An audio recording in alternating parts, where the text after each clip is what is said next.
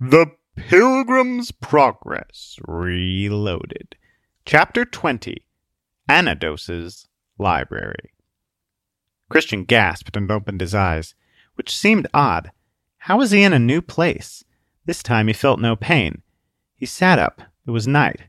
He was lying on the sidewalk of a high school campus. A few feet away, a set of stairs led down to a large plaza. Next to the stairs sat a purple-haired girl. The girl was looking towards the plaza and didn't seem to take any notice of Christian. She was looking through the scope of an enormous sniper rifle, a weapon that seemed far too large for her. "Finally! You're awake!" the girl said without moving from the rifle. Awake? How had he gotten here? "Hey, this may sound sudden," the girl said, still looking through the sniper rifle. "But would you join up with us?" "Join up with you? I don't understand. Where am I? You died, right? This is the afterlife. You have to fight. You'll get obliterated if you don't." The afterlife? Christian folded his arms and looked at her suspiciously. "This doesn't look like the Celestial Station." "The Celestial Station?" She looked over at Christian with an amused look. "Why would we be there? What are you, some kind of moron?" "Maybe a little. Who are you?" Christian said with a tone full of distrust. She smirked. "We are the Not Dead Yet Battlefront." Christian stared at her. "I'm sorry, what?" "We used to be called Afterlife Battlefront. Then I Wanna Be Dead Battlefront. That name lasted a day. Man, were people upset about that one. We're still open to new name ideas. You got any?" No. Christian looked closer at her rifle. "Is that thing real?" "It wouldn't be much good if it weren't. We have to be on our guard to fight the enemy. Look, here she comes." Christian followed the point of the sniper rifle down to the plaza. A small girl with white hair walked across the plaza. She looked like a younger version of Truth. "Who's that?" "That's Change. She's been fighting us since before I can remember. She may look like a sweet, innocent girl, but she'll obliterate you if you're not careful." "Okay," Christian said. "I think I'm done here. I'll go talk to her." He walked down the stairs. "What? You can't do that! You'll be obliterated! Ah, what the expletive! I used to be such a great recruiter!" Christian ignored the purple-haired girl's protest. This had to be some kind of dream, so he didn't care much about dying. Not that dying would matter anyway. How different was that from his past existence? He reached the bottom of the stairs and approached the young girl with the white hair. "Hey, I should probably tell you that there's a girl up there pointing a sniper rifle at you."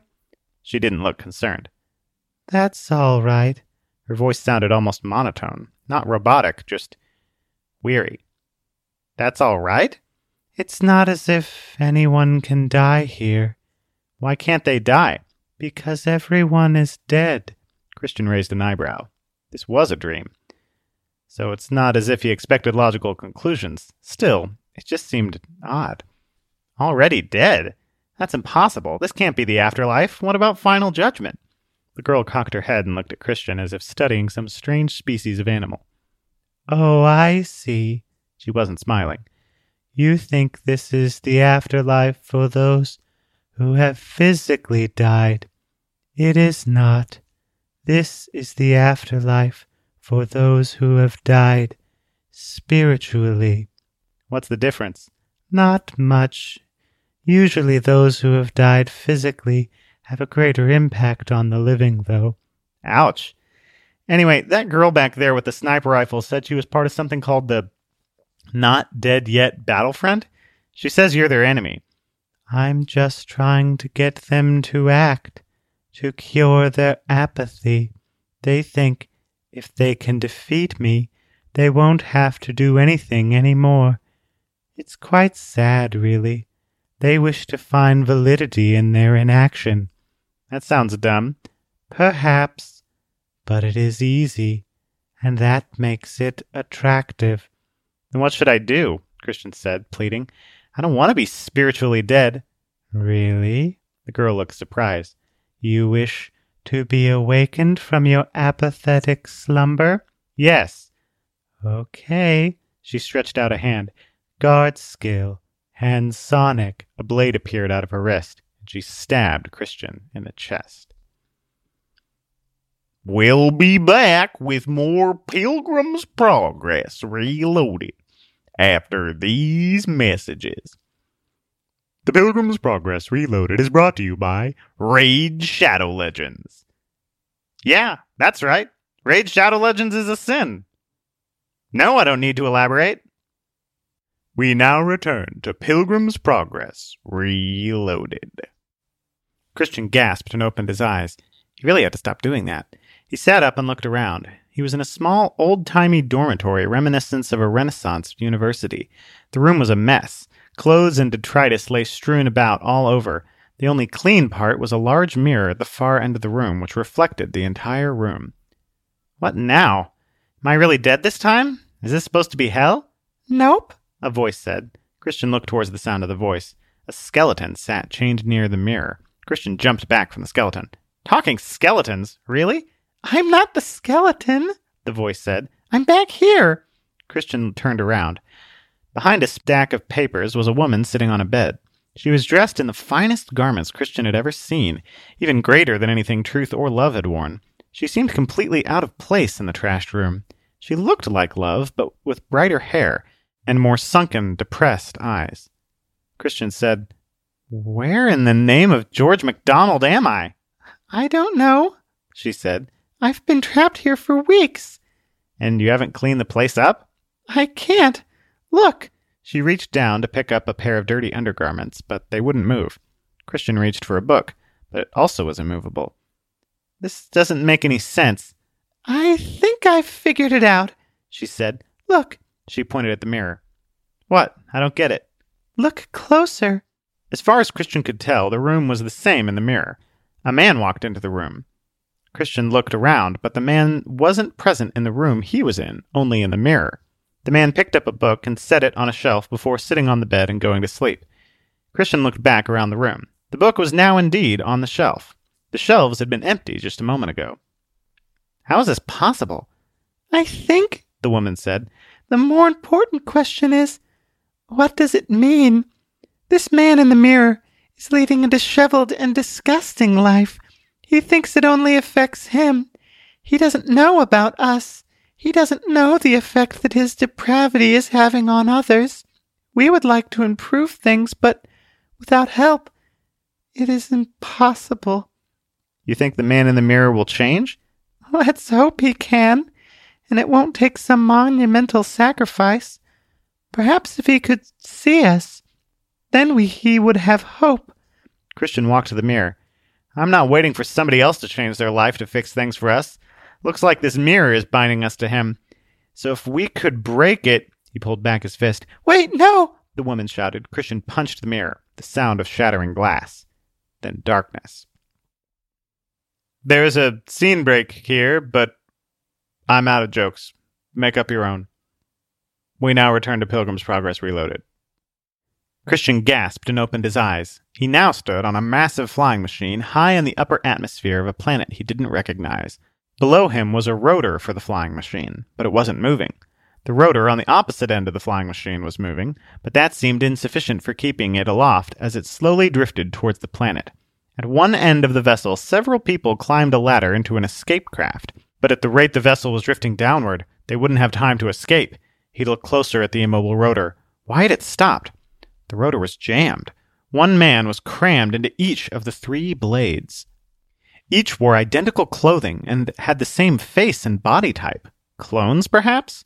They looked a little like Zealot, but without his fiery passion, and each was a little shorter. The men appeared unharmed from being jammed in the rotors, and spoke with varied levels of concern at the predicament. Christian couldn't make out what they were saying, so he moved closer. Now we're all in the same boat again, one of the men said. I think I can free myself, another man said. When the man moved, the propellers started spinning again. The 3 men became a blur of movement. Then the rotor stopped, and the 3 men were trapped, just as before. Don't! The first man stuck in the rotor said. The rotor is only stuck because we're all in between. As soon as one of us moves, it will start running again. Then we all die. But, the second man said, if we continue blocking the rotor, then the high boat will crash. One way or another, we're all dead. Just how did we manage to end up in this stupid situation? The third man said. I'm sure it's the culmination of a fascinating and well-designed German adventure game that details the events leading up to this moment. What? The other 2 men said. Don't look at me. You 2 messed it up this time. What? Can't come up with a cunning plan for once? The third man said. Let me think. The first man paused. Nah, it's completely hopeless. So we can relax then, The second man said with an edge of sarcasm in his voice. Self! A female's voice cried from nearby. Go! The three men said together. A tall, thin, auburn-haired woman in a white jumpsuit walked up to the rotor and looked down at the three men. What's happened here? It doesn't matter, The second man said. You have to get us out of here, the first man said. Preferably before the high boat crashes, The third said. It's a little too late for that, the woman said. All the rotor failures have damaged the engines. We're able to hold the high boat in position for now, but evacuation has already started. We've only got minutes. Get me out of here! The second man looked up at the woman above the rotor, pleading. You can only save one of us before the rotor starts turning again. Come on, make a decision, The third man said. How can I decide? She said. I don't even know who's who. I am Self, the first man said. He's lying, The second man said. I am Self. They're both bold-faced liars, The third man said. I am Self. Oh, great, she said. Can the real Self give me some sort of proof? Of course I can, the first Self said. Simply trust your heart. The woman looked deeply into the first Self's eyes. An eternity of memories seemed to flash between the two, times of struggle, chaos, triumph, and love. My heart says, she sounded uncertain. Perhaps the one in front? She pointed at the second Self. What? No, the first Self said. Forget that bit about your heart. There are more reliable methods. Look carefully. I'm much better looking than these two scarecrows. The woman scowled at the first Self. You all look the same. Christian called for help, but the four people could not hear him, either because he was too far away or because the illusion was not meant to be tampered with, as if this image was sent as a message. Who cares which of us is Self? The first Self said. Just leave us here and save yourself. The most important thing is that you survive. Ha! He just gave himself away, said the second Self. Exactly, said the third Self. The real Self, that's me, would never say such a thing. You're right, the woman sounded sad. That really didn't sound like Self. Could you have changed that much? She peered into the first Self's eyes. The real Self will never change. You know that. The third Self sounded sadistically triumphant. Then perhaps it's just another trick to look good. The woman's look changed from sadness to uncertainty. No! The first Self looked down at the long fall to the planet below. It's true. I'm not Self. He pointed at the second Self. He is. The other two Selves looked shocked. What? Collecting himself, the second Self's demeanor changed. Yes, sure, he's right. I am Self. The woman looked at the first Self, then the second. Is this a trick? A last desperate maneuver? She looked back at the first Self. If I help him, it's too late to change your mind. You're going to fall and die. Definitely, the first Self started to move. Just think, how can I be the real Self? The real Self is never going to give up. He'll never change. And he'll never, he pried himself free from the rotor, let go. Stop, the woman said. The first Self, the true Self, fell from the rotor. The second Self pulled himself out of the rotor. The blade spun, lifting the high boat up and away from the planet below. No. The woman reached down towards the image of the real Self falling towards the planet. No. The platform lurched upward and Christian fell, screaming. He sailed down towards the planet after Self. Christian fell for a minute. The planet grew closer and closer. Hello, Christian, a familiar voice said. The interpreter was just a few feet away, falling with him. Interpreter? What are you doing here? Do you understand, Christian, about Self? This is a dream, a vision. Actually, it's a scene irreverently stolen from a masterpiece of interactive storytelling, but yes, do you understand? Sort of, but explain it to me anyway so there's no confusion. This seems very contrived. Self was a scoundrel who would sacrifice anything to get what he wanted, but his true goal was the heart of the woman Goal. Her name was Goal? Turns out old-timey theological epic fantasies aren't the only works of fiction that use overtly obvious allegorical personifications. Ultimately, Self's plan was brilliant, really. It was the only thing he could do. A genius plan from a philosophical point of view. The ultimate altruistic deed.